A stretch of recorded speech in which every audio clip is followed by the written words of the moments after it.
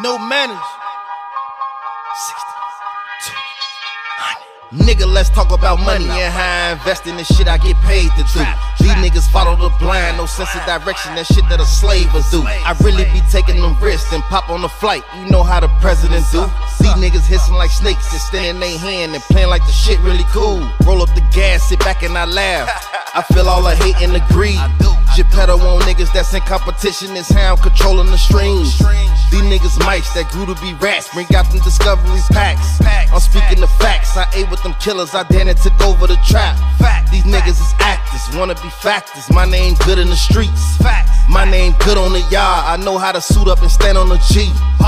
Take it back to the kitchen while I ain't learned how to step from these niggas. They been taking the credit like I don't know shit, like I wasn't the nigga. In the pot with the vision, the steam gon' drop it, the soda gon' catch it. Cold water gon' lock it, take 9 over half and I scrape out the extras. I ain't fucking with you, Alpo ass niggas, Uncle Ice ass niggas, Calvin ass niggas.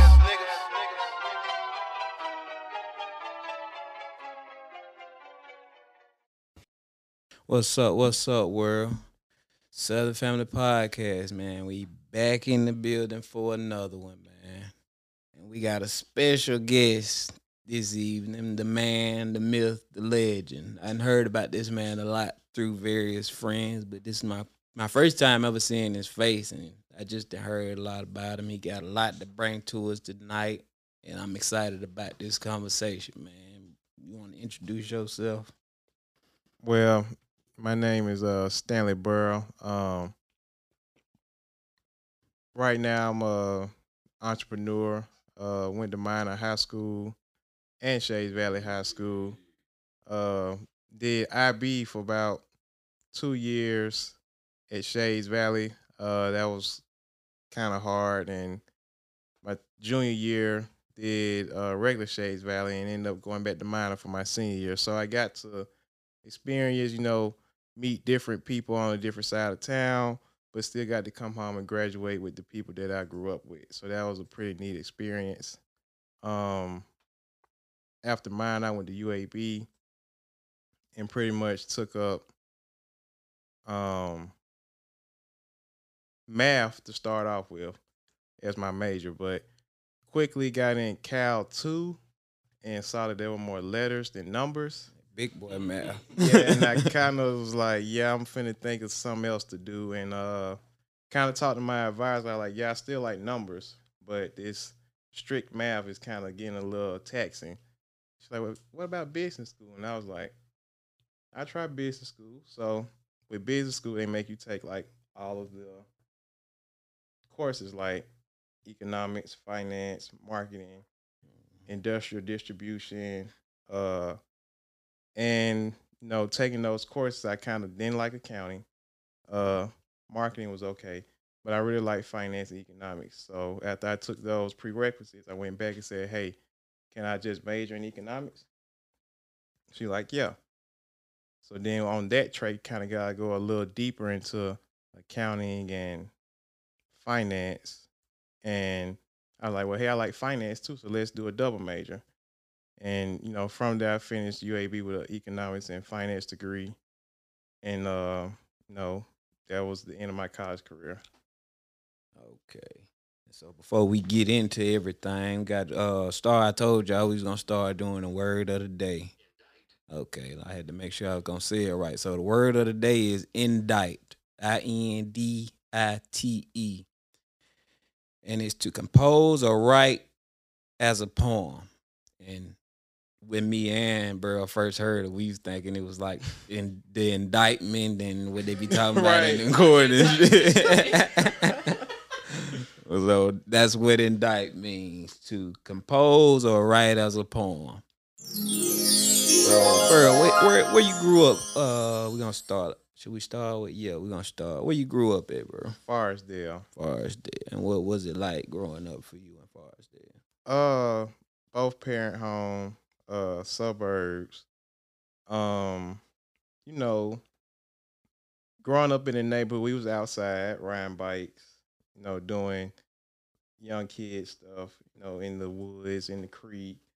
Um, growing up was pretty, pretty normal, going through basic stuff. But me and my younger brother, I have a younger brother.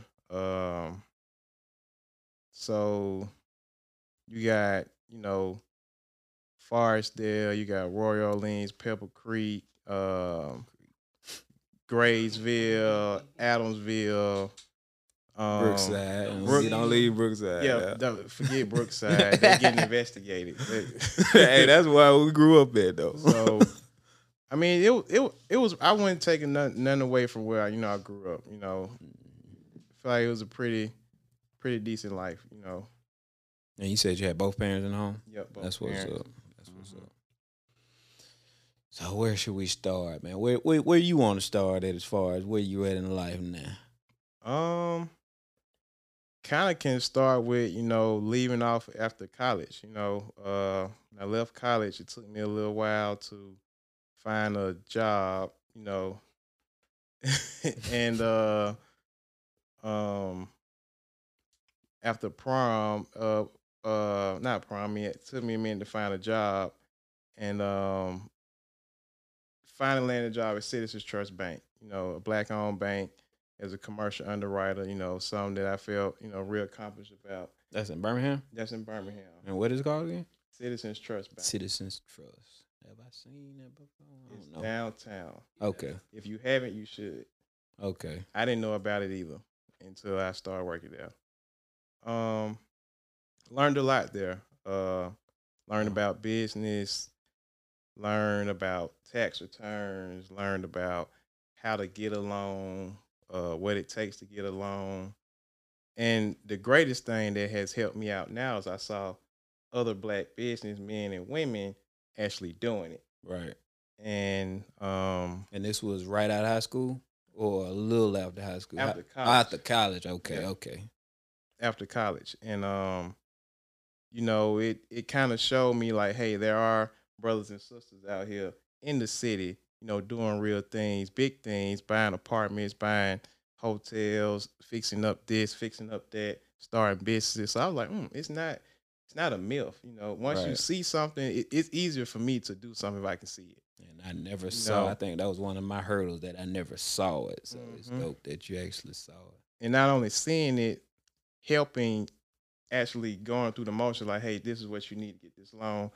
This is what you're doing right here. This is what your cash flow is. This is what How old are you at this point? 29. Okay. You said this is what your cash flow is. Cash flow, what your credit scores need to be. If your credit score isn't what it is, what can you help to make it get better, or what can you strengthen to, if you have a weaker credit score and may have a stronger cash flow, have a stronger collateral pool. And like I say, the biggest thing was just seeing that.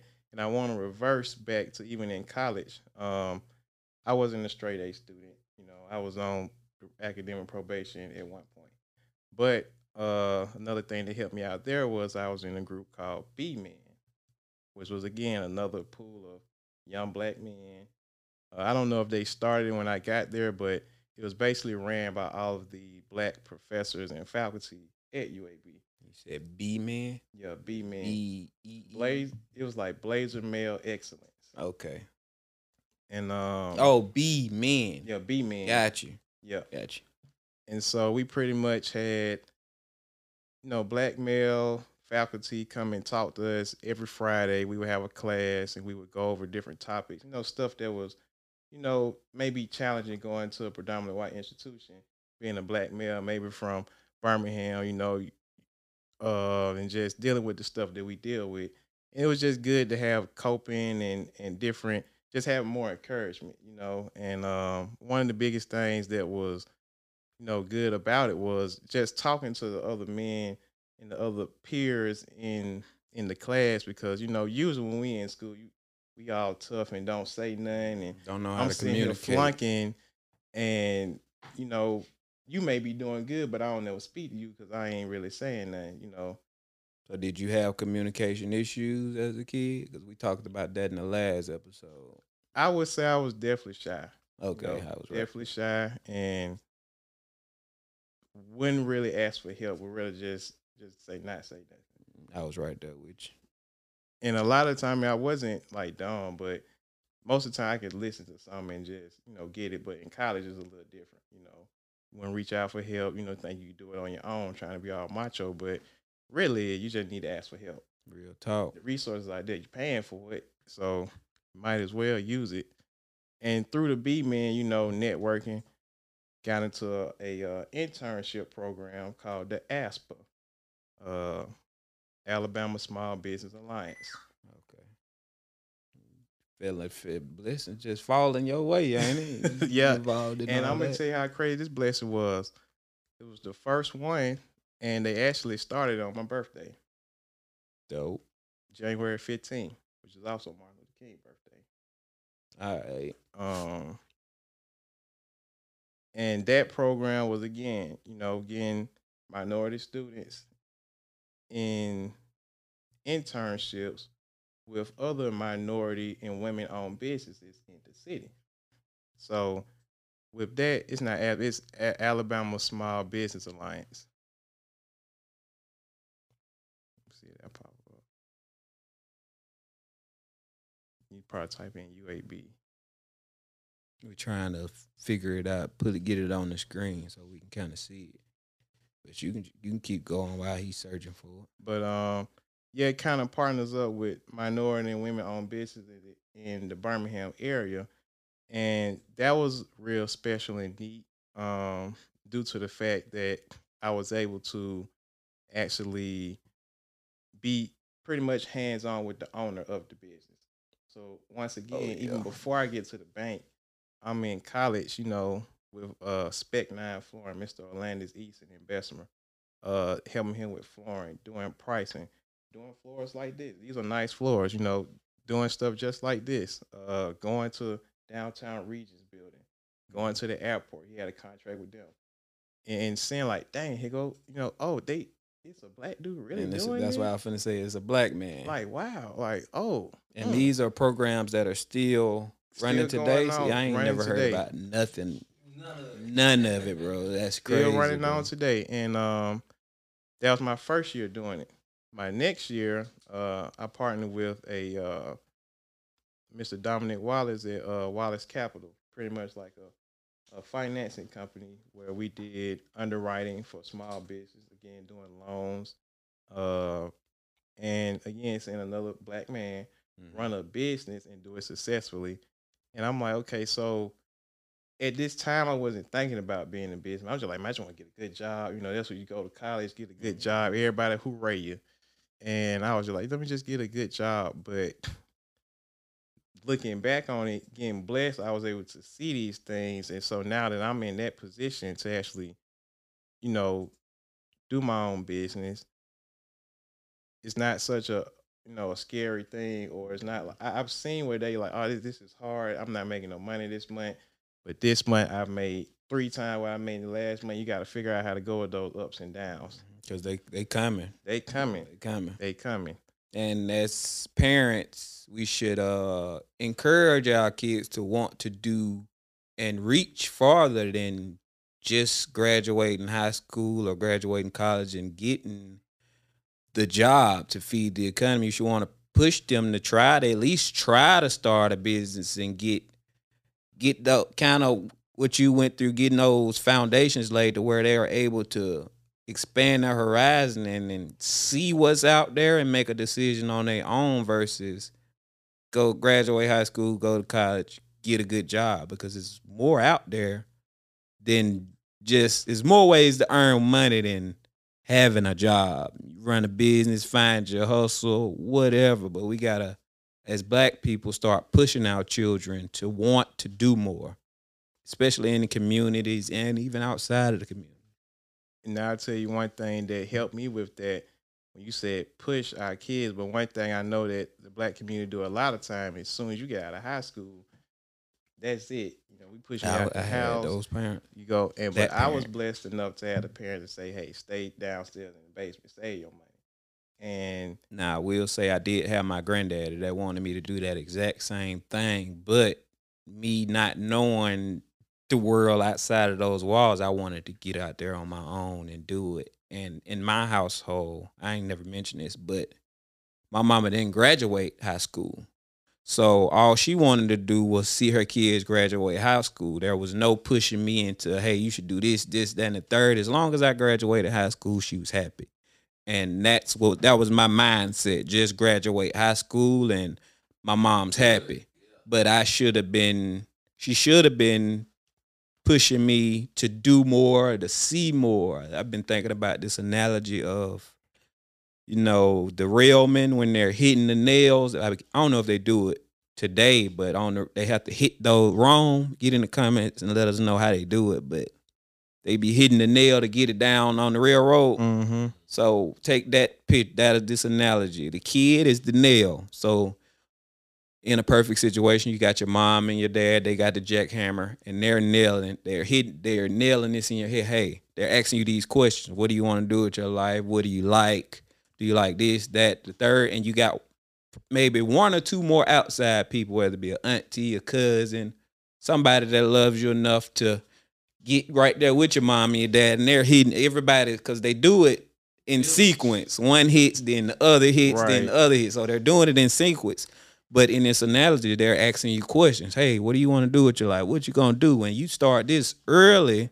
So when it's time for them to ask themselves that question, they're able to point out things that they might like or maybe they want to try. And then that goes back to the custodial Roth IRA. If you have that in place, when they do get on that track to where they want to do something, you've had that money compounding for them so that you can reach into that money and invest in your children. But it's been on my mind all week. I just had to get that That's off. a good analogy. That's a good one. Just hammer it away, bro. But go ahead. Yeah, and like I was saying, when parents, especially in the Black community, a lot of times we are pushing our kids out at a quicker rate, than what they're ready. It's good to get them out the house quick and put them on their own feet. But one thing I enjoy the luxury of, I wanted to go to Alabama. Did not want to go to UAB. Did not want to stay in Birmingham. I was like, man, I'm so depressed that I got to go to UAB.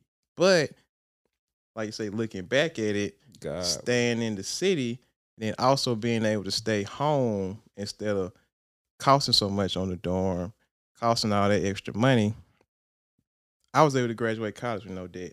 And avoid a lot of stress. That came with. Yeah, I probably missed some of the super parties that was at the dorm, and I probably missed some of that stuff. But at the end of the day,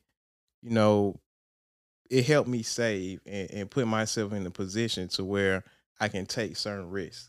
And that's what happens when a lot of time we force our kids to go out at a younger age and fend for themselves.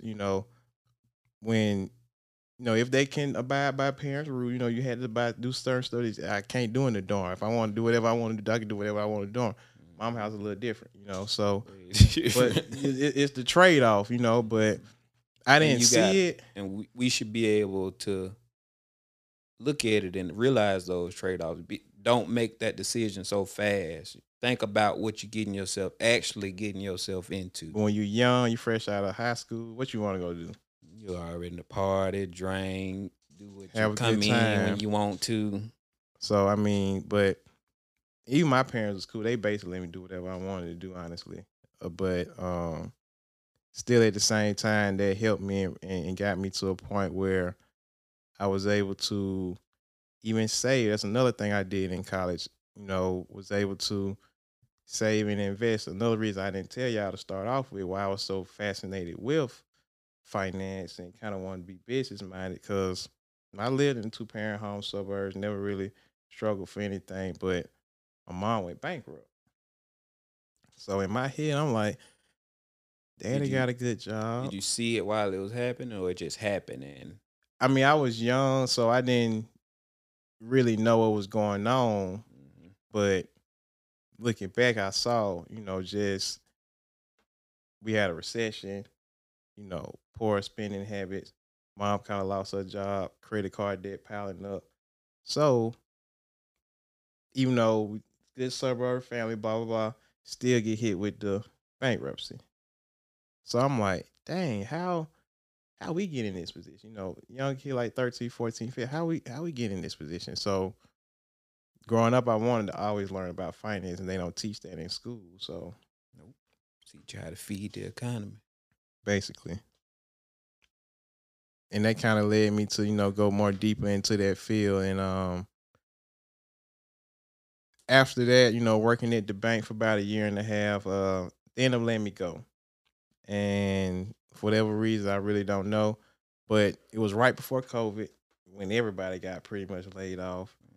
And about 4 or 5 months before they let me go, one of my friends that I went to college with, he had started selling cars. And I was like, hey, no, he came to me and actually was like, hey, I'm doing financing now. I was just doing cash, but now I got hooked up with a finance company. I need help putting together some of these finance deals. Well, that's what I do at the bank all day. So I was like, hey, I can help you with this. It's crazy how God works. It really is. And end up seeing, I'm like, oh shoot, let me put a few dollars with you, because this seems pretty, lucrative, nice idea. And after they let me go, I kind of was like, hey, bro, I kind of just need to do this full time with you now. And one thing I learned at the bank was, if you learn how to flip other people's money, That's all the bank do. they flipping your money. Exactly. So if you learn how to do what they do, then you could probably, get where they at. And try to get a business loan, to come in and start selling cars with him, but they wouldn't let me do it. Do you know why? No business tax returns, none of that. I got you. But my credit score was good enough. I went and got a personal loan and put that in and pretty much started using that to flip cars. And here we are pretty much 4 years later, still kind of doing it.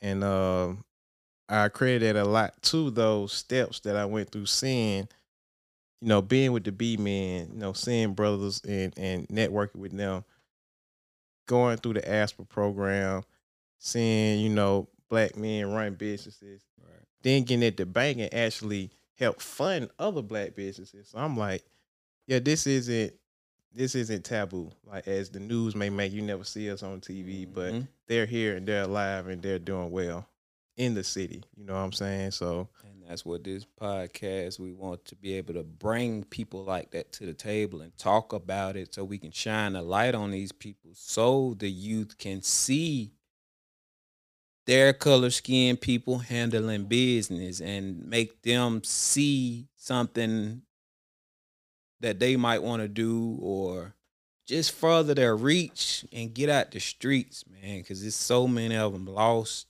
in this music and wanting to do everything in the music, and it's frustrating and it hurts me because I see it every day, and it's like, come on, bro. It's so much life out here to live. It's so much to see outside of that block, them apartments, and it's up to the parents to show them. If you can't take them somewhere, show them a YouTube video. It's out there to show them, like, look, this is what's out there. Don't you want to get off of it? Don't you want to get out of here? right. But see, a lot of times, like I said, when people don't leave an area or get exposed to different things, they don't know any different. Just like I said, getting exposed to those black men in these different situations enlightened me. Even at UAB, I like to tell people I've been around in the Insleys and other areas, but I've also been to New York. They've sent me to a pretty much a financial conference in New York, and I've networked with the billionaires and stuff up there, and I wasn't afraid. I'm not afraid, to be amongst my people. I'm not afraid to be with people that's not like me, that's not like mine or whatever. But I think when you don't have that exposure, you can get more closed minded. And then that kind of, like you say, environmental trauma, that kind of brings in, less ability to want to go out and do other things. then that kind of keeps you in your circle. The same thing, like you say, the music, the drugs, the streets, like that's what seems cool down here. But bro, you go somewhere else, that ain't gonna mean nothing to somebody else. They like that don't They looking at your side. It's just like, right. what are you doing? Like, It's so much it's so more. much out here. It's so much more. That's cool if you do that, and that's cool. Yeah. But do something else too. Mhm. Just try something else. Try to get out. Don't just turn a bad eye to it because you don't know. If you don't know, try to find somebody that knows, or you got to look in the right places. Just don't shoot something down because you don't know or understand it. It's crazy, man. It's crazy. Then we do have a lot of like, economic and other factors. Like, for example, I remember when we were in probably 11th or 12th grade, 10th grade, somewhere, and it was this is when iPads was first coming out. Hoover, all their students got like the use of iPads. I mean, mine, there ain't no iPad in sight. We got the 1986 history book. You got You the like- fatback computers. You like, come on, bro. Like, so in all actuality, some things aren't just fair. But with technology the way it is now, it's kind of making it more of an even playing field. So just like we was talking about the music and the stuff like that, just how you can go and watch Lil Durk music video or all these other people music videos, you can spend that same 5-6 minutes looking at a crypto video, and it may not be as exciting. But if you learn and figure out how to make some money off of it, I guarantee you that Once crypto you see video. that first check pop, you that gonna make you want to get in there and make some shit happen, man. Cause what I was finna say? I lost it. It is exciting though. Like you say, it is exciting. I know we was talking about the going from just watching rap videos or just watching funny videos. Ain't nothing wrong with watching funny stuff and stuff like that. But if that's all you're doing, just really think about if you spent half of that time just looking up something a little more. And it's all on YouTube. Now you do gotta find them right there. There's a lot of stuff up there, but you can find the people with millions of views, with good content, good likes. And they're definitely giving you game. I'm not even gonna lie, especially with this crypto stuff. My teacher in college, we tried to do a presentation. I was in the Green and Gold Fund, basically a club that allowed us to invest. And I'm forgetting about one person, Mr. Keith Carter. He's a financial advisor down here in Birmingham. He pretty much basically told me, hey, go get in the Green and Gold Fund and color it up. You know what I'm saying? Because there wasn't none of us in there. And, and went into the Green and Gold Fund and learned a lot about finance. But Mr. Keith Carter pretty much told me, like, hey, use this as a tool to learn and, help better yourself and to invest. At that time, I can tell you about my first investment. Because a lot of people may invest the first time and lose a lot of money. Then they don't want to do it anymore. They stray away from it. I did that. I definitely, I'm talking about the most horriblest investment. First investment I did in my life was buying the Bank of Greece. The Bank of Greece. Penny stocks. Okay. Let me tell you my reasoning. I we was just coming out of the 2008 crisis where all the banks had tanked. And I was How old are you at this point doing this? I was in probably 2011, 12, 13. So I'm 21, 22, 23, something in that range. And probably younger than that, honestly. Probably about 21, 22. Okay. And went to him. This is before Robinhood, before just buying it on your app. And when it sat down with him, he's like, me and my business partner, he's like, I don't know about this one, but you seem like you did your research. He's like, either I'm gonna tell you what it is. You're gonna hit a home run, or you're gonna go out swinging. And pretty much my reasoning from buying it was basically, all right, the U.S. banks did this and that. No, it tanked. I mean, it went up. The housing market crash happened. It tanked.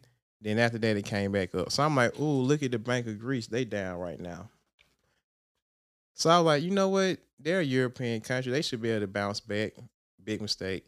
So their economy is nothing compared to the United States. Their economy is probably a 1/10 or 1/100th of what the U.S. economy is. So I bought the Bank of Greece, and is that the chart of it right there? Oh, but anyway, I think we bought some shares at like 80 cents a share. Spent like $1,200, and I forgot how many shares we got, but I got I got my buddy to invest. I put up like 600. They put up like $200-300. Pretty much lost all their money, but at the end of the day, it ended up going from like 80 cents to like $1.20. Like, oh, we made some money. But shortly after, it was something. I think they was voting on if the euro, the EU was going to bail out. No, if Germany was going to bail out the Bank of Greece again, not the first time, but again, and I think they didn't vote on it, and I think they let them tank. This came out in the news. Yeah, it came out in the news.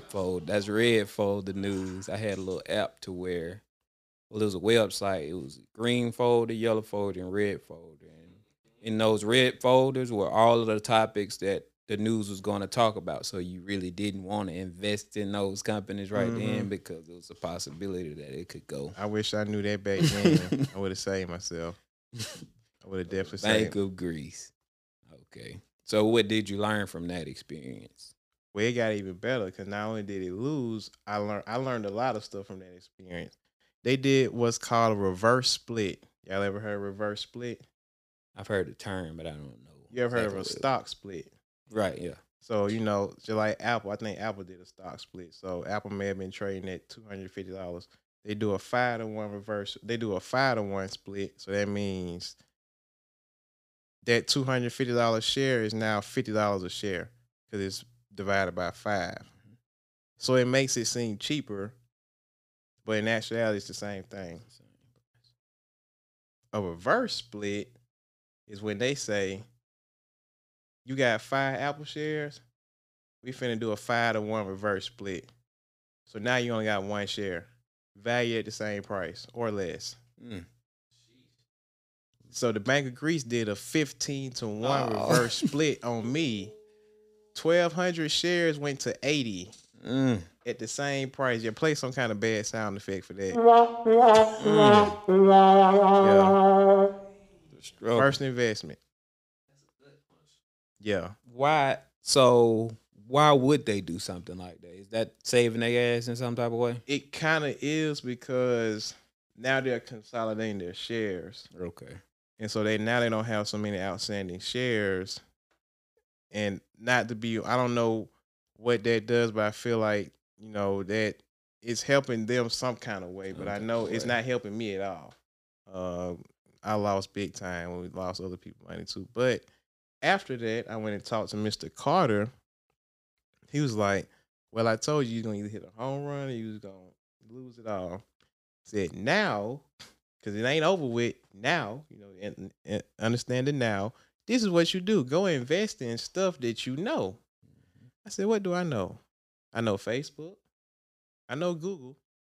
I know Amazon. I know Home Depot.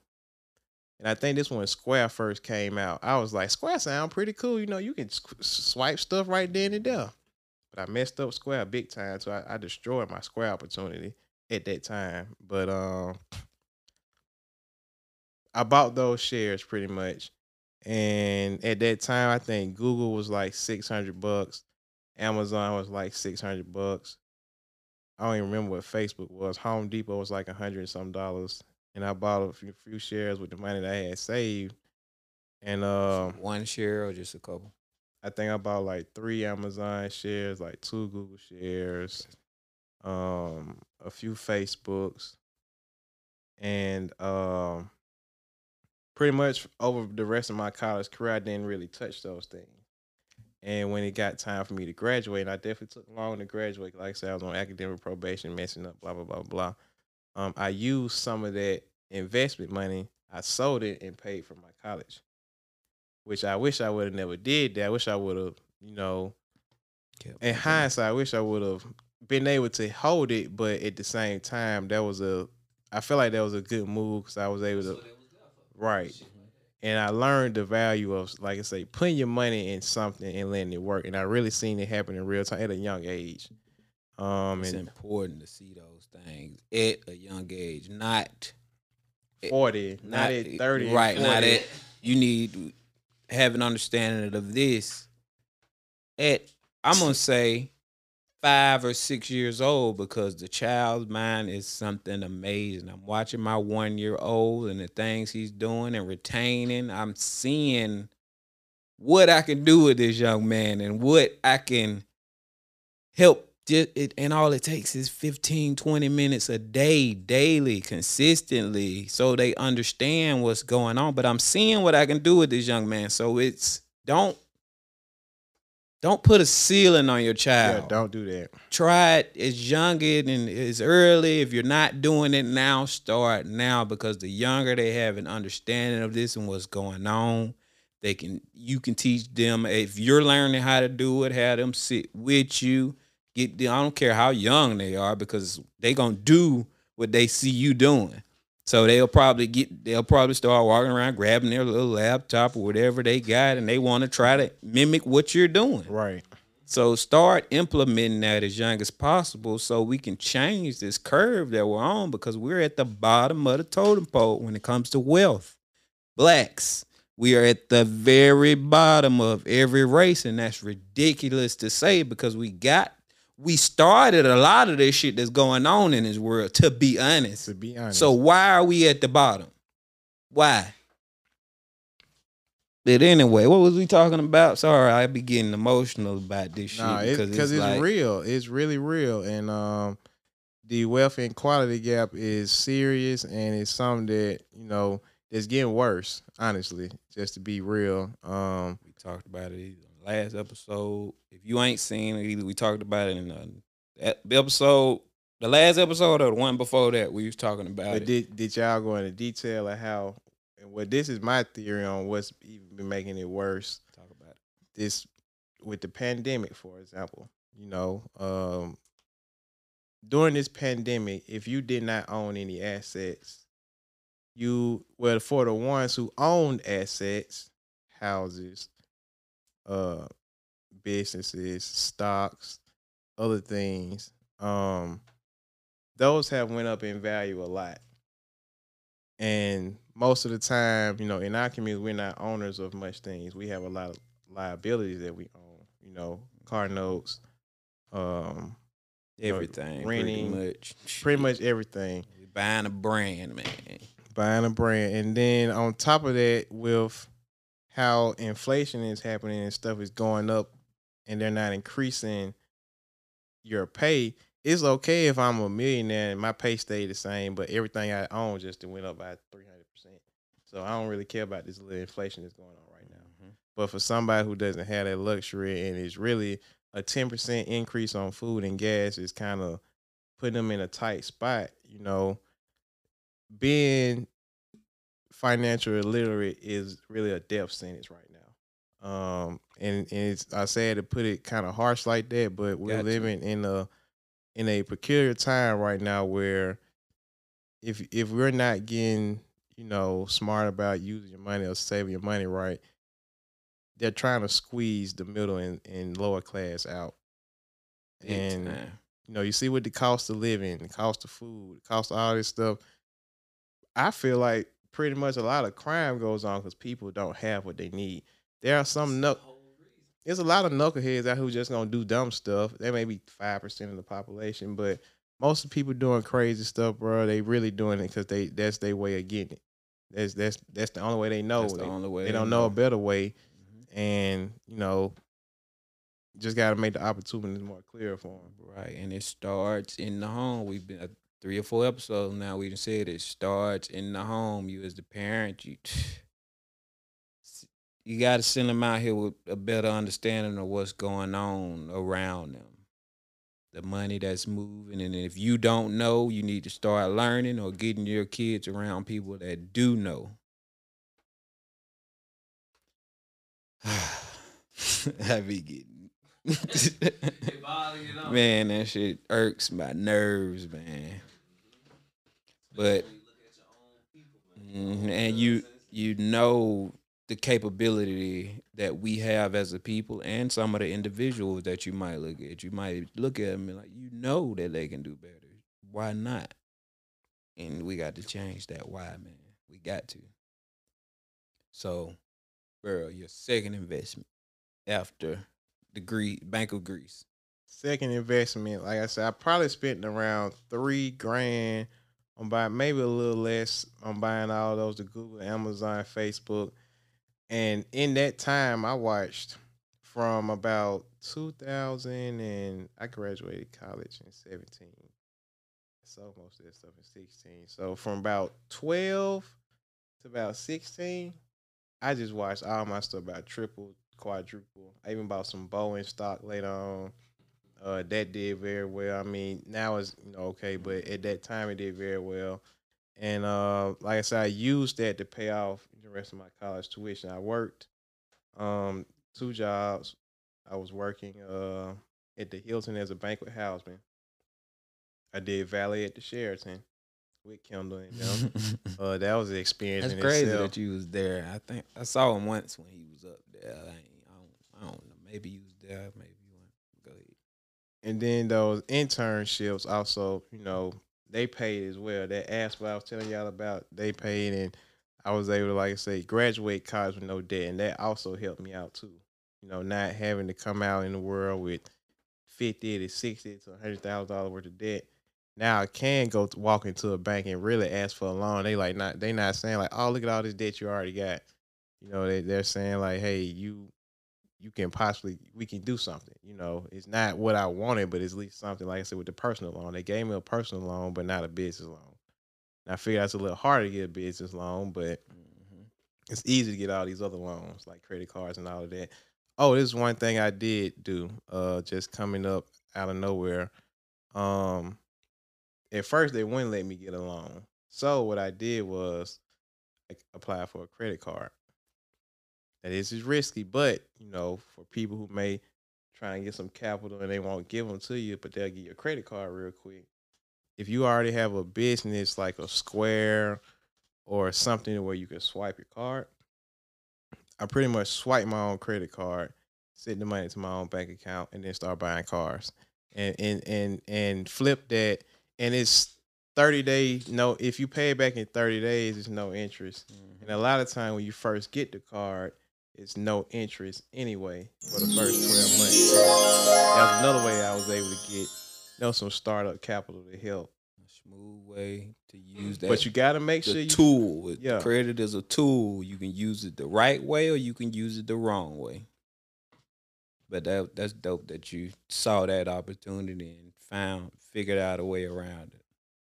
Most people don't even understand how to do things like that or know that something like that is possible. And I asked some people about it, and they was like, "Wow, that's really taboo. I never heard of that." Like, I asked the guy that I used to work for in my internship. He's like, "I never heard of that."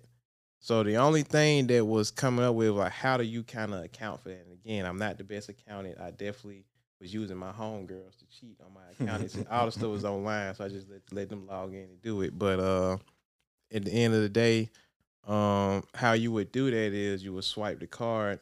That's a loan. Because it's income, but then you got this debt balance right here.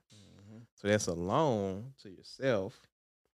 And then after you say you buy whatever, you buy merchandise for $1,000. And you make $1,500, put the $1,000 back on the card and keep the $500 as profit. All right, so we're going to pivot a little bit. Shout out to the Pivot Podcast, man. We're going to pivot into crypto. Bro, how do you feel about crypto as a whole right now? What is your synopsis? Yeah, I dropped synopsis on y'all last this evening. What is your synopsis on the crypto world right now?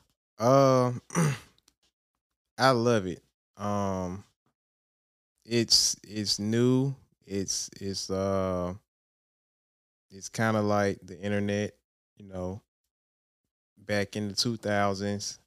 it's kind of like this thing that people don't really know what to do with it. Is it a scam? What do we do with it? What can you do with it? But overall, it's a space that we need to get into. Definitely. It's a space that we need to learn about. We don't need to just play with it. Don't just need to doge it out. You talking about Doge? Yeah, Doge. Yeah, you don't just need to YOLO and Doge it out. That's cool. That's good for your entry point. That's good to get you acclimated to it. But you need to go a little bit deeper because I have a strong feeling that this is not going anywhere, and this is going to be kind of the way we kind of do transactions in this world going forward. And I keep telling people that the government has already hinted at they're already talking about adopting this. And I keep telling about Stellar Lumens. Stellar Lumens and XRP. XRP, XLM and XRP. Those are pretty much the only two that are right there in that transaction area to where you sending and receiving. They're pretty much trying to make it feeless. And I know XLM is sitting around 23 cents a share right now. And from what I looked at a couple of days ago, they keep talking about it, right? It's going to go through the roof, in my opinion. It's going to kind of have that Bitcoin reaction, but not on that big pop, but you're going to be able to make a lot of money. And I keep pushing people to get invested now because you ain't going to, once stuff start happening, you're not going to see these prices like this no more. And you don't want to. That's where I've made my mistake. See, with this crypto stuff is really, right now it goes in waves. We're still in the early stages. This technology has only been around for 2008, 14 years. So it's coming on 13, 14 years. And it kind of runs in 4-year cycles so far. There was a 4-year cycle from 2008 to 2012 where it ran up, which is called a bull market. You have some accumulation phases, and go through the bull market. You have your peak, and it comes down, tumbling back down. Hard. That's the hard. That's how it turn you off if you're not familiar with it and you get in at the wrong time. Yes, you'll lose all your money if you sell and don't do anything about it.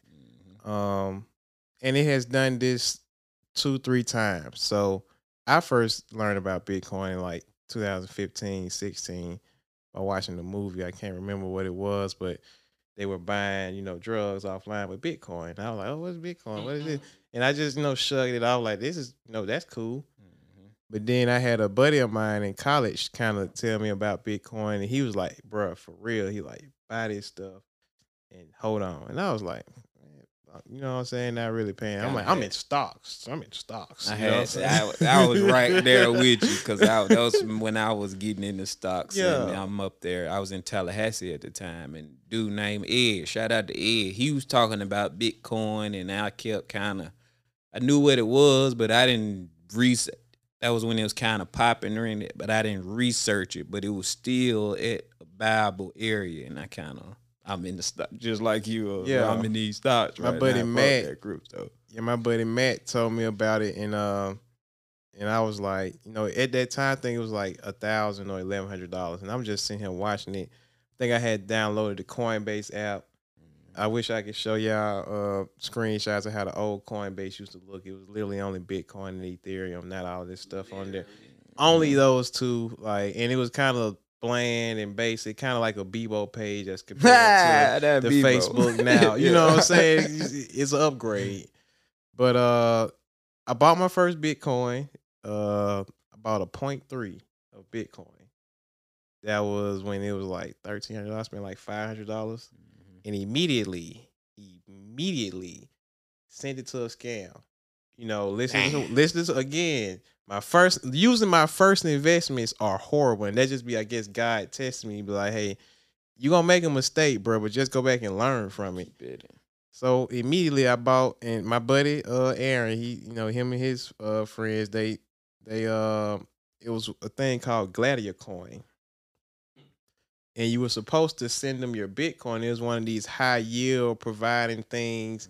Is that, like I said, this is 2015.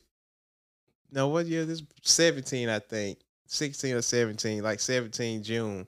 And this was so crazy. We had to buy the Bitcoin. You can't even buy it. I don't even think I had the Coinbase yet. We had to go to a credit union and send money to some guy that we did not know and just hope he sent it back to our Bitcoin wallet. And he did. He did. We didn't get scammed there, but our next move was to scam. Sent it to Gladiator Coin, and if you probably Google Gladiator Coin, you'll see scam alert and people trying to sue them and all of that. But sent them Gladiator Coin, they were supposed to pay you back a percentage every month of what you put in until you get all your money back. Well, I put in $500 worth of Bitcoin, and they sent me back like $50 worth of Bitcoin the next month. I'm like, okay, hell yeah. So I'm waiting on the next payment. Nothing. Go to the website, it's gone.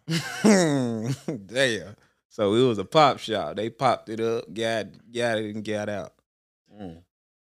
And to that day, a 0.3 of Bitcoin is probably what is it, $40,000 now? It's 0.3. That's like 12 grand, 13 grand. If I just would have not did nothing. Exactly. So I lost that. Got very discouraged, like, damn. But after that, so you know what? I'm not going to deal with what, I'm not going to try to get into those type of things, Control what you can control. Right.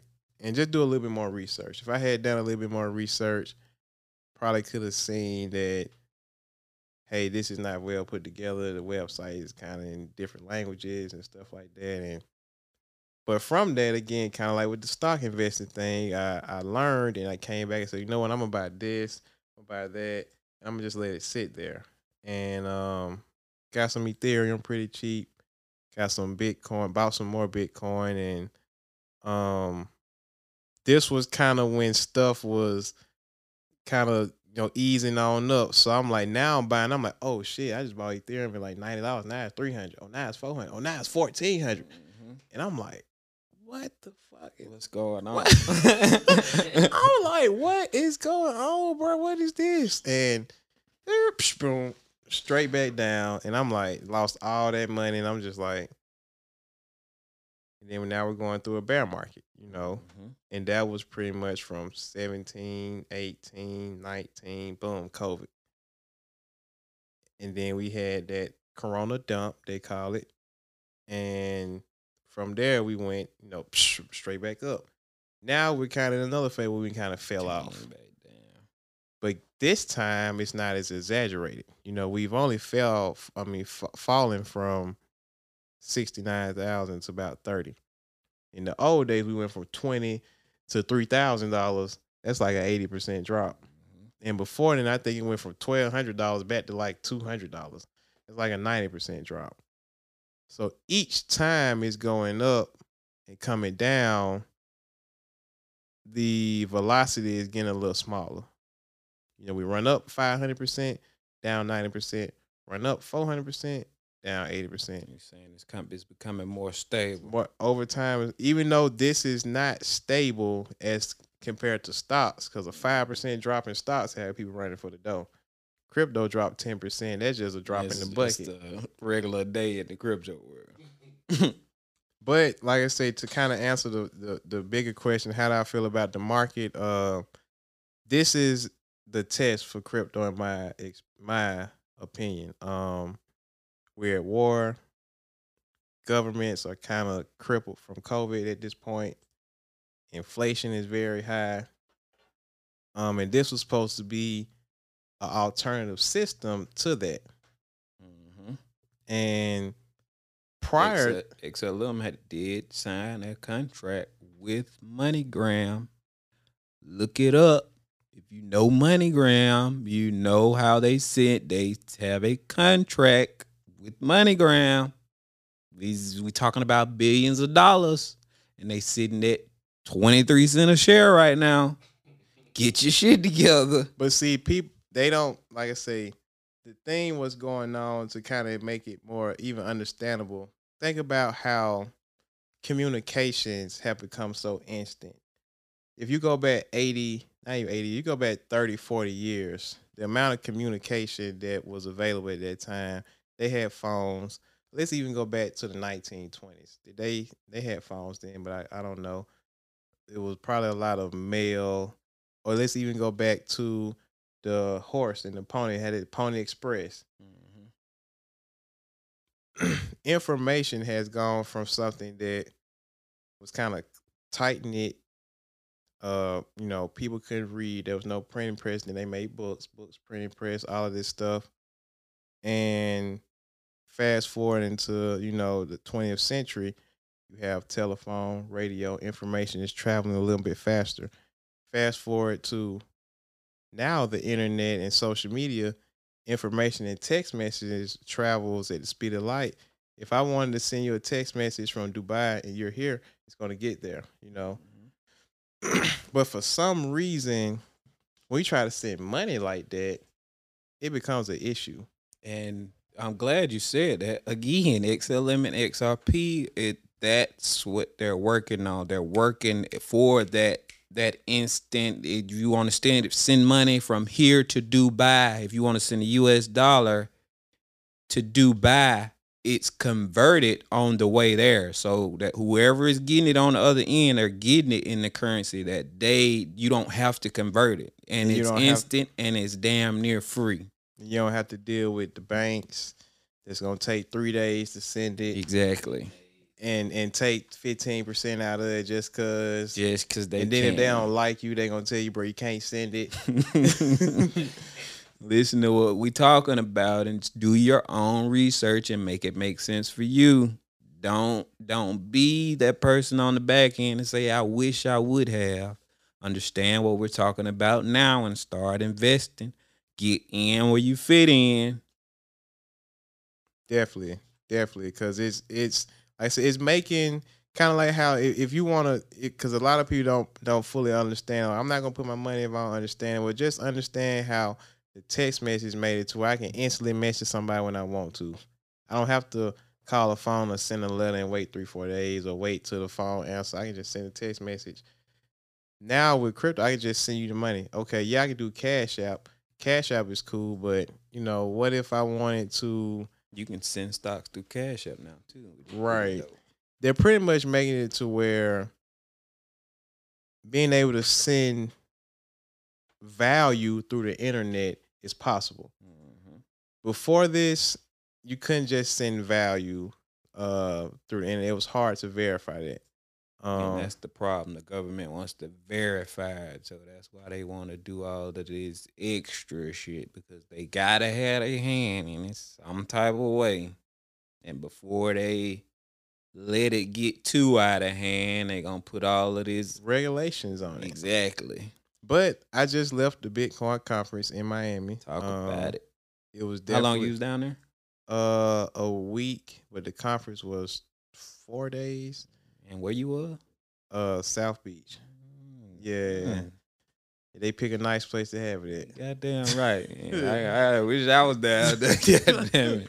This is my second time. This is actually my third time going to Miami. First time I went just with friends. This is my second time going to the Bitcoin conference. Definitely. I'm going with you next year. I'm calling it. Hey, let's go and buy the tickets. They $250. If you wait till later, they're gonna be $1,100. I'm going with you. Hey, okay. I was looking for a reason to go. I buy them tonight, but it was good, man. You got to network and, like I said again, exposure. Usually in my circle of friends and stuff in my family, I'm the one that knows the most about crypto. That's not good. It's never good when you're the smartest person in the room.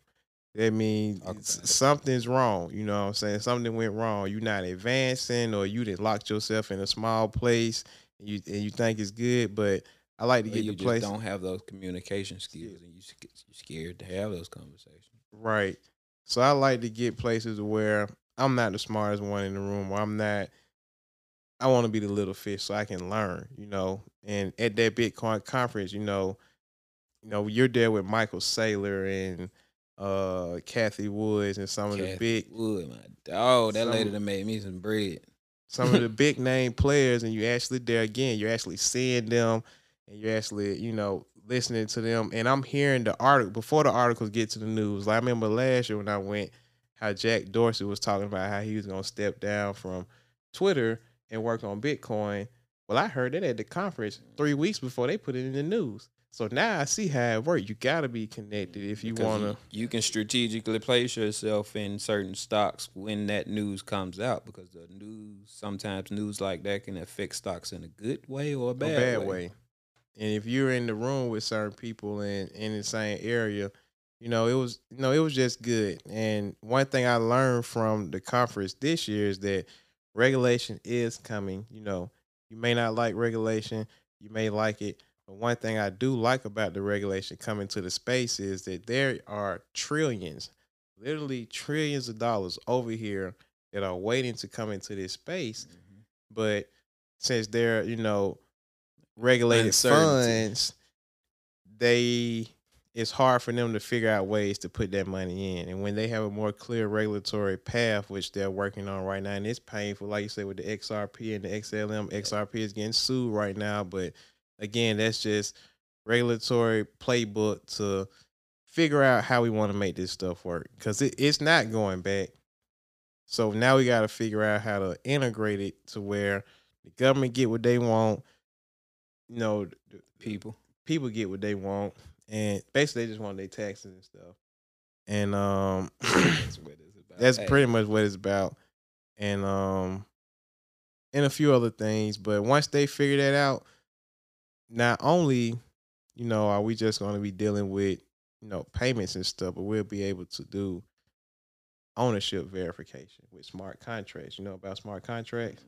So smart contracts, if people are familiar with Ethereum and NFTs, the big NFT craze, buying a Bored Yacht, or any of these different NFTs, they've went crazy over these past few years.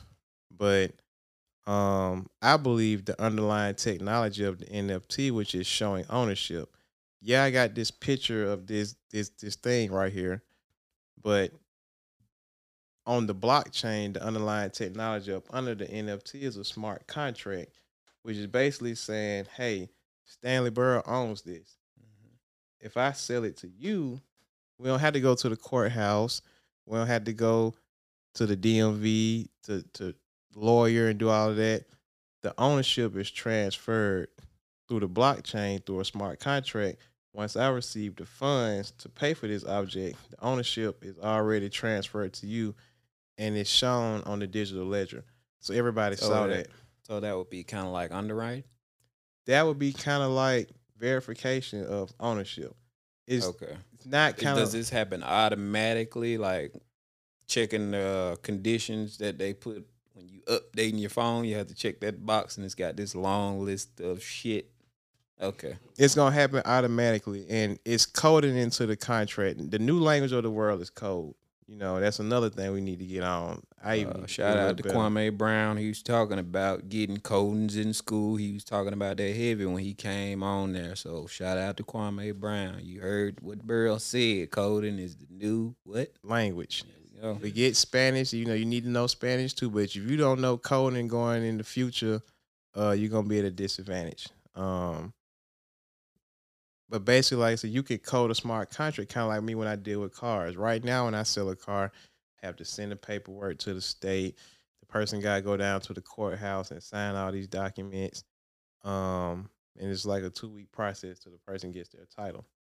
Well, with the NFT, say we were able to put car titles on NFT platforms on Ethereum, just like how they sold that picture of that monkey, and we know Stephen Curry owned it. I can sell you a car, and maybe the DMV runs it, but now they don't have to have 16 people sitting there answering the phones. It could be more automated and more efficient. That's why I see where, because a lot of people are worried about the crypto and just making, I want to make $20 million off Doge. And I'm just, that's cool. And by all means, go for it, because I'm going for it too. But at the same time, understand that there are a lot of other avenues in this space to build business through this crypto stuff. Just like the internet, when it first came out, people was laughing at Bezos for the Amazon selling books on the internet, whatever you was selling on the internet. Now, probably most of the stuff in this room, y'all probably bought off the internet. I know most stuff I got, I don't probably bought off the internet. So if you have that mindset of just thinking in the future or thinking what could happen, Metaverse. you could see that, hey, we're changing as a people, and I wouldn't even say changing, but we're advancing, and there are going to be new avenues New ways of making money. to make money. Because like I said, if the DMV doesn't have to have 500 people there to answer the phones, and they just got a few maybe coders and technicians working the smart contracts, making sure all the stuff is going through right, what are those other 498 people going to do? You got to find a new avenue, and you better start looking now because, believe it or not, AI and these robots are about to start replacing a lot of these jobs. So you better be ready to find another avenue because once they bring them robots, they already got them in some restaurants. You can see them on the cruises with the arms. They making drinks. They got kiosks now that's making you pizzas, smoothies. Better wake up and pay attention out here. But Yeah, they already got metaverse card dealers for casinos. They already have them people in the metaverse working already, bro. 1,277 jobs just for middle careers. But if you look under any company job board right now, everybody is hiring for just to go in there and look around and tell them what it look What like you to think? Now, have y'all Research. watched Black Mirror before? Yes. Have y'all seen the one with the dude with the marriage? And the dude was riding on the bike, just earning money. Y'all seen? Okay. I know the whole concept of how they change different episodes. I think I'm thinking of the one. I think it was that one when they're playing in the game. It's like a Tekken game, but they got this weird relationship. Well, I was showing. Well, that's a new one. Some of the older ones where they were basically like how we said metaverse job. Like these people are literally just working in games and earning money, like real money, and they kind of doing it now. Some of these crypto games pay real money. All you got to do is Pegasus. YouTube it, and Pegasus. and the crazy thing is a lot of those major high yielding crypto, whatever you want to call them, we don't have access to them here in the States yet, but the UK and all, they got some crazy earning potential right now, and I wish I just knew somebody that was over there, and so I can send them money and we can. And see, that's the thing that I do hate about America right now, because we kind of are taking the back seat on this crypto stuff for whatever reason, and I think it's more of over here is kind of a threat a little bit because the dollar is what's kind of been ruling the world.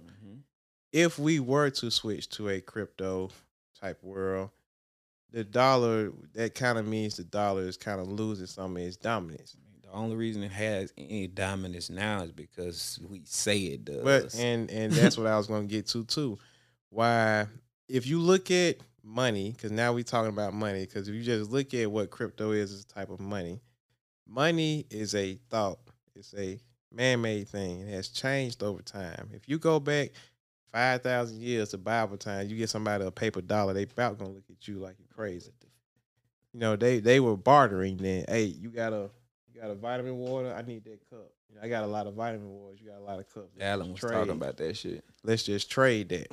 But that that's a good system, but that limits. Because what if I need hamburgers and there's nobody that makes hamburgers except over the seas, and this is in 1300? Well, it's a lot of traveling. It's a lot of, and it's hard. So I think, if I'm correct, I think the Chinese were the first to come up with paper money. And I think this was in like the 900 or the 1000 AD. So about 1,000 years ago, it's the first time paper money was, around. That concept, you got to think humans lived on this earth for thousands of years before paper money was even considered. So with the advent of paper money, that started making to where, hey, you was right, I can, instead of trading D'Anthony all of this, these things, we could just write some paper money IOUs. As long as we got like a little central trusted banking system, we can work with that. And before even the paper money, people used to trade seashells, gold and silver, of course. But like I said, with the advent of paper money, it kind of made it more manageable for transactions to happen on a global scale. And now, since we're in the 20th century, the banks got a little more sophisticated. You know, even in the United States in the 1800s, the banking system that we know today is not the same. Each state had their own banking. Each state had their own dollars. So you had Alabama ain't know dollars, that. Tennessee dollars, and that caused a lot of confusion. You know, I read both of those books, Richest Man in Babylon, Think and Grow Rich, Rich Dad, Poor Yeah. Dad. Richest Man in Babylon. I ain't read that one. It broke everything down to like the basics. It's Mhm. like what? Ain't that the book that's like 23 pages or something like that? The basics, hell yeah. I need to get that. I need to read that Trading one. straight gold and silver, the 5 laws of gold. Mm-hmm. I'm thinking about the right book, right? Ain't that book like 23 pages long or something like that? Yeah. That's a book. Yeah, everybody need to. And if you don't like to read, do like me, get Audible. Audible. And hey, if you ride in the car, turn down the rap for a few seconds. Right, and that's play that. exactly what I was telling one of my Play that, bro. homeboys. Try to get out of that habit of clouding your brain with music every time you get in the car. Get some get some substance when you get And in I'm the sorry, car.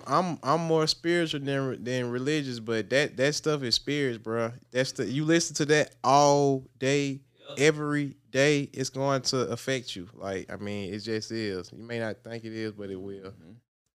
So what I wanted to talk about and touch on real quick is I don't know if y'all done seen the LeBron James. I think it released during the Super Bowl, but when LeBron James is talking to his younger self in the crypto commercial, I don't know if y'all caught what he was trying to say to y'all, but this is what I interpreted. So I'm finna play it. It's a 30-second clip. I want y'all to listen. Then we're gonna talk about it. Cordless headphones. You can watch movies through your phone. And y'all got electric cars. Yeah. The future is crunk.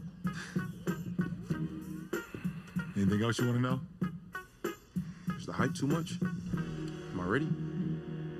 I can't tell you everything. But if you want to make history, you got to call your own shots. We going to the league. We going to the league. We going to. All right, so in that commercial, remember now, this is a Crypto.com sponsored commercial. And what he asks his younger self is the hype too much? Is this crypto thing that they're talking about, is it really all caked up to what they make it out to be? I can't tell you everything, but what I can tell you is, did anybody get in the comment section? I want to know, that y'all see it for what it was, or did y'all see it as just a commercial with LeBron James in it? Did it go over y'all heads? Because he's pretty much going back to what you were saying earlier about the internet and the phones. The hype was too much then for everybody that was looking in on it. They didn't turn this Bluetooth off. They didn't they didn't see the future as bright as it should have been, I guess. I don't know if y'all got that out of that commercial. What did you think about it? Well, yeah, I pretty much got that out of it. Basically saying, like, you know, at that time, believe in the LeBron hype, because he's kind of, I mean, some people may disagree, but he's lived up for it. You know, he's done his thing.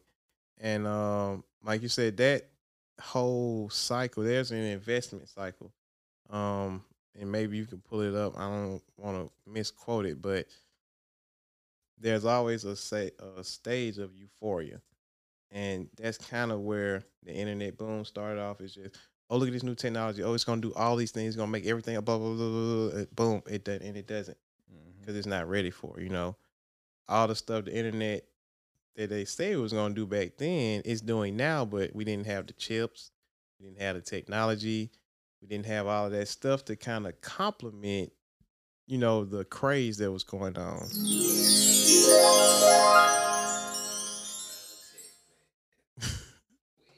But now we got a lot. Now we got a lot of that.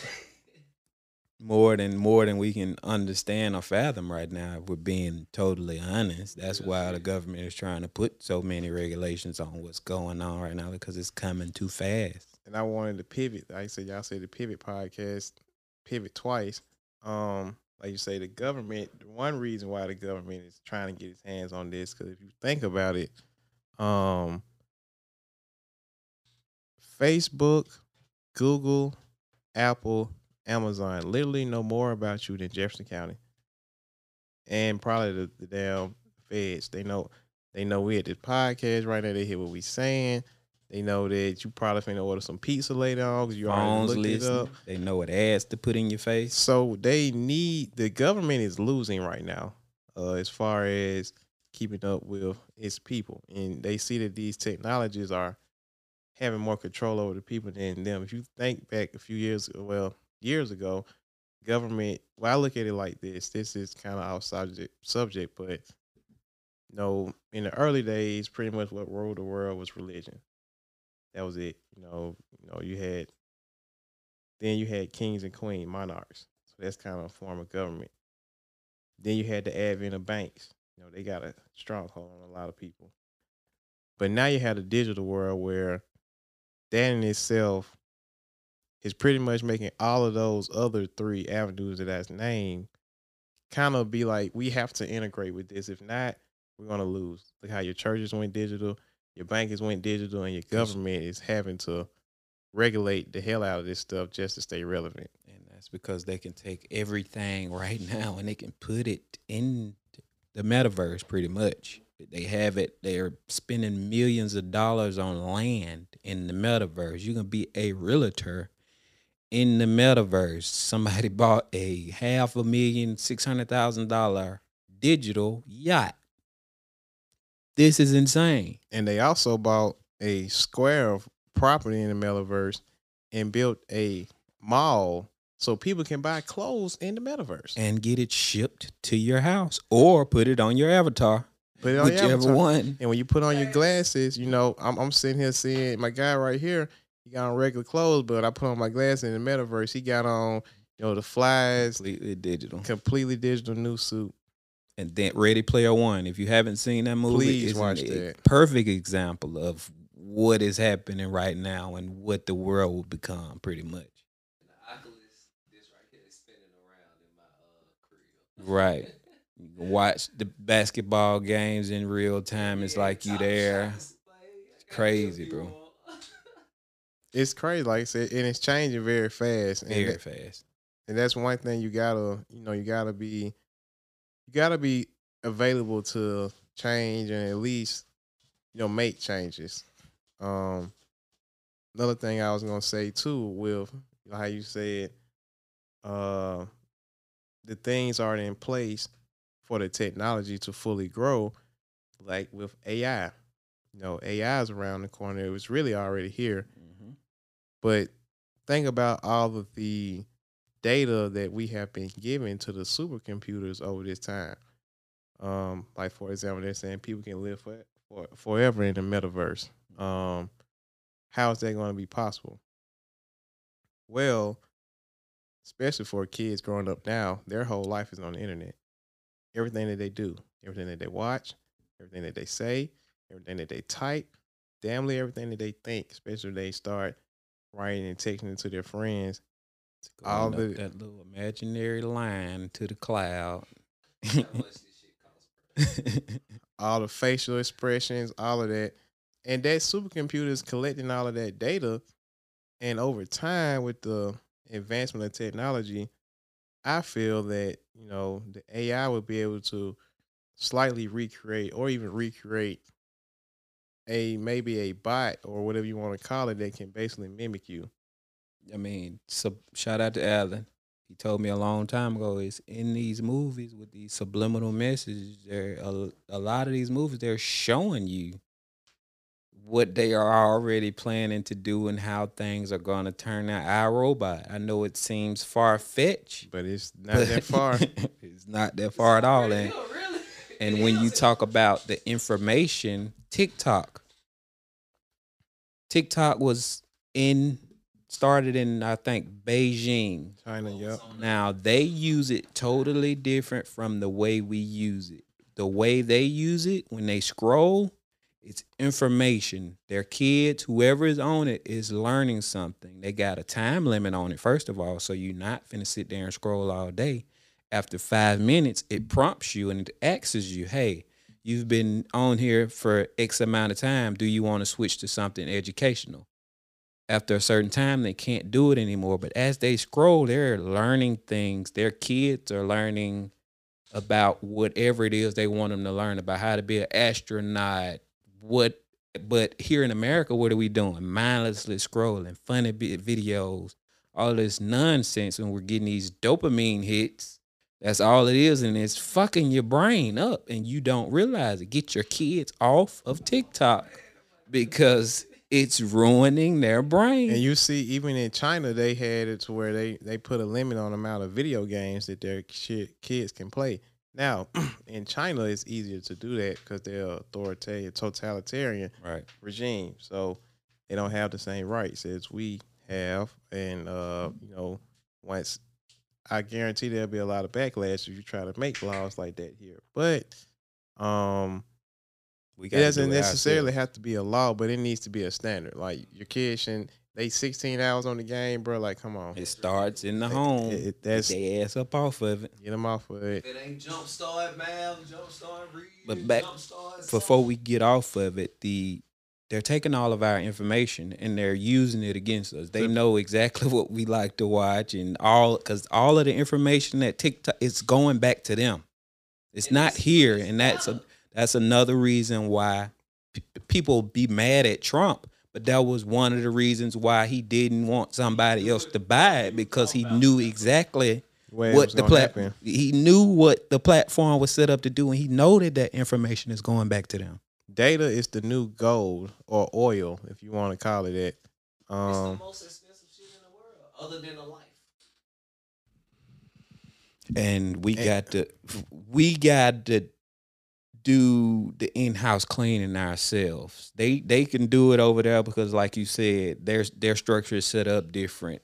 But we get mad when they try to regulate something like that. But something it's this specific is TikTok and what your kids watch and how much time they're spending on it. You Have to regulate that. you have to, especially if they're mindlessly scrolling. It's ruining their brain. It's fucking up their communication skills, because I can't stand talking to somebody or trying to have a conversation and they can't keep their hands off of their phone. It's like, bro, do you not see? It's addicting. Like even Very. you just want to do this. That's it. And it's, I find myself doing it. I'm All like, the dang, it's time. really I bad. done Like did it a couple times. it's really in here. it's bad. Like what were people doing before that? Like It was outside it was outside and reading a book. But That's now this is where we are. This is where we are, and we got like I say, it's a police tool. It's a good tool, but you just gotta police It's it. damn like you good. said. But if you're using it in the wrong way, it can be terrible for you and your kids. Pay attention up. 'Cause I was reading this may be a little off, but I was reading basically saying this next 20, 30 years, mental illness is going to go through the roof due to social media. Because basically social media, you just see all of the great stuff people are doing, and it's kind of like I say the younger kids. We're in a sweet spot, the 25s, the 35s. We grew up in the world half without this shit, half with it. So just say if the internet cut off today, the boomers, they're gonna be like, I don't give a fuck. I lived most of my life without it. So the playing field even now. If it cut off for us, yeah, it sucks, but we all right. If it cut off for these little kids, For our kids, man, if they Mom, the fucking Wi-Fi's off. Oh, some Man. parents gonna drop that day. Show shit. They DHR coming to getting get called left and right. They gonna run away. Coming to get your ass. Got free Wi-Fi. But yeah, that's where we are, and we gotta realize it and just, police it. deal with it. Please. Make changes. This number like it is what it is, and I'm just gonna be like this all day. I'm trying to figure out, can I get a VPN, use their location, but you know how you can use a VPN, you can get certain channels across there. I got a VPN. I want to know if I can get a VPN and use it the way they use it. So my internet, when I'm doing it, it's kind of set up like theirs. So I'm not mindless, which I'm working on it myself. But if I got something that's telling me right then too that, hey, you've been doing this too long, and it's showing me I'm not scrolling aimlessly, or I'm learning stuff as I scroll. You feel me? We need to make an app like that or something so that we can change the trajectory of the way we're going right now. Because a lot of the information we getting is not organic. It's definitely kind of tailored to you. Even on our Facebook feeds, a lot of time you are, and this is what it's polarizing people. It's getting them to be less open to other ideas, because most, even like what just happened right now, with the Lizzo thing, I'm seeing the same. What happened? I missed it. Algorithm. Huh? What happened with Lizzo? Oh, with the picture with her picture with her ass out. You know what I'm saying? I didn't even know this was recently on the plane. Not too long ago, but okay, probably a few days ago. But the thing is, like, everybody's opinion like the same. You just the same opinions, and it's kind of like you're in a cesspool for agreeing with your own opinions. So it's like that's cool, but where's like, what about if somebody have a different opinion? Now you're so ready to snap on them because you're so used to getting agreed with and everything, and that's what's happening in this world right now. And it's on because I got Facebook. You know, I got black friends, I got white friends, I got country friends up here, I got these type of friends. So I see it all. And the propaganda and stuff that be going, I be like, this is ridiculous. And people just share it and share it and share it and share it and agree and agree and agree. And it's like, but you don't know that this algorithm is kind of forcing you toward that way. Mm-hmm. And it's like, but you don't see it like that. There's only one way to be. Well, there's two ways. You gotta open your eyes. First way, stay the fuck away from the shit, right? The second way, you gotta literally like every single thing that comes across your page. So if you're scrolling on the ground, you gotta literally like every single post, because that's the only way to confuse the algorithm as to what you like, and it don't know what to feed you. I didn't think about it that way. Cause that's what they doing, and that's a good thing for advertisers. Cause you know, instead of me running this commercial, if you got a business or something, right? I can aim it. I can aim it. I know Stanley want a pizza after this, so I'm gonna go and send him a 25% coupon to Papa John's as soon as he look at his phone. Instead of me putting the Papa John's pizza commercial for everybody to see, only 5% of them bought it. But if I know all three of these want a pizza, I'm gonna go and send an email to their thing right now. And guess what? I'm finna buy it. The statistics are already proving that they got their numbers. And they know the percentage of people that's gonna buy when they send it. Insights. Mm-hmm. But that takes away the organic living. It's kind of like, dang, that's cool. I see the good in it, but I also see the bad, like terrible in it. Like, dang, I don't, you know, you already kind of making choices or leading me. You know, if you don't have a strong understanding of this, you can just get led to different things, and you just like don't even really know it. Like I'm saying, these people are not doing, like you say, this stuff attacks your dopamine receptors, just like you're doing drugs. It does the exact same thing. Exact same. That's why you want to pick up your phone and look at the light. Mm-hmm. It's rewarding. Look at the light. You just want to do it. It's rewarding to your brain. It is. Yeah. And it's crazy, but we got to shine a light on this. They have academic studies on this stuff. It is real. This just ain't. Oh no, this is real. And it's happening too. Probably. I mean, if I'm pretty sure 99% of people can relate. I must say that. If you can't, kudos to you. You're doing an amazing job. But I know for a fact that I have this issue. It's not as bad for me because I realized it a while back, so I've implemented those strategies to try not to. But still, that habit is so bad that I have my moments and times where I am endlessly scrolling. And Yeah, it's just important to catch yourself in those moments and, hey, I need to do something else with my time. All right, bro. So, in end, and what would you like to leave the people with? Because I don't think this gonna be your last time on here, and I don't think this gonna be the people last time wanting to see you on this bit. So, in the end of this episode, what would you like to leave them with? man, take education as something very serious.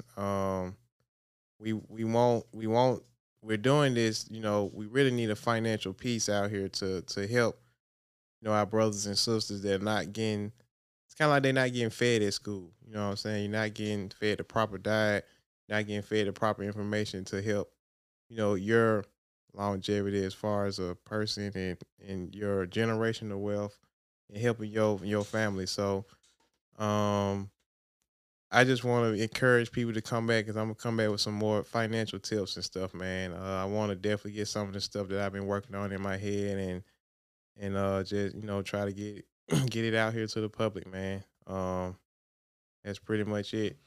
Shit, let the people know. Do you plug your businesses here? Oh yeah, so I got uh ALB Enterprise, the car dealership. We have a lot up in Florence, Alabama, and I still sell cars in Birmingham. I also have a CBD dispensary, which I didn't get to talk about much today, but I definitely would like to talk about that and jumping into that industry as a black male selling legal weed. Real talk. That was definitely a mind blower. And also I'm a part of a few nonprofits, Jamming for Justice. We actually threw a big Juneteenth event in the Shoals area that's in North Alabama. I want to be a part Muscle of Shoals? any. Just Muscle let me, Shoals. Mhm. hit me up anytime you need some help, but I want to be a part of shit like that. Yeah, we're actually throwing another Juneteenth celebration this year. This is gonna be our third year in a row, and now it's a national holiday, so it's getting more recognition. That's another thing I was ashamed about. I didn't even know about Juneteenth until I worked at a black-owned bank, and still didn't see the significance. So me being able to throw a Juneteenth event and see younger kids have fun with a red, green, and black flag, and not only having fun for Fourth of July, because all of us didn't have fun for we know what Fourth of July is, we pop fireworks. Mm-hmm. Well, let's pop fireworks on Juneteenth so the kids can grow up and know, like, oh, this is when my family was freed, and this is my heritage and stuff.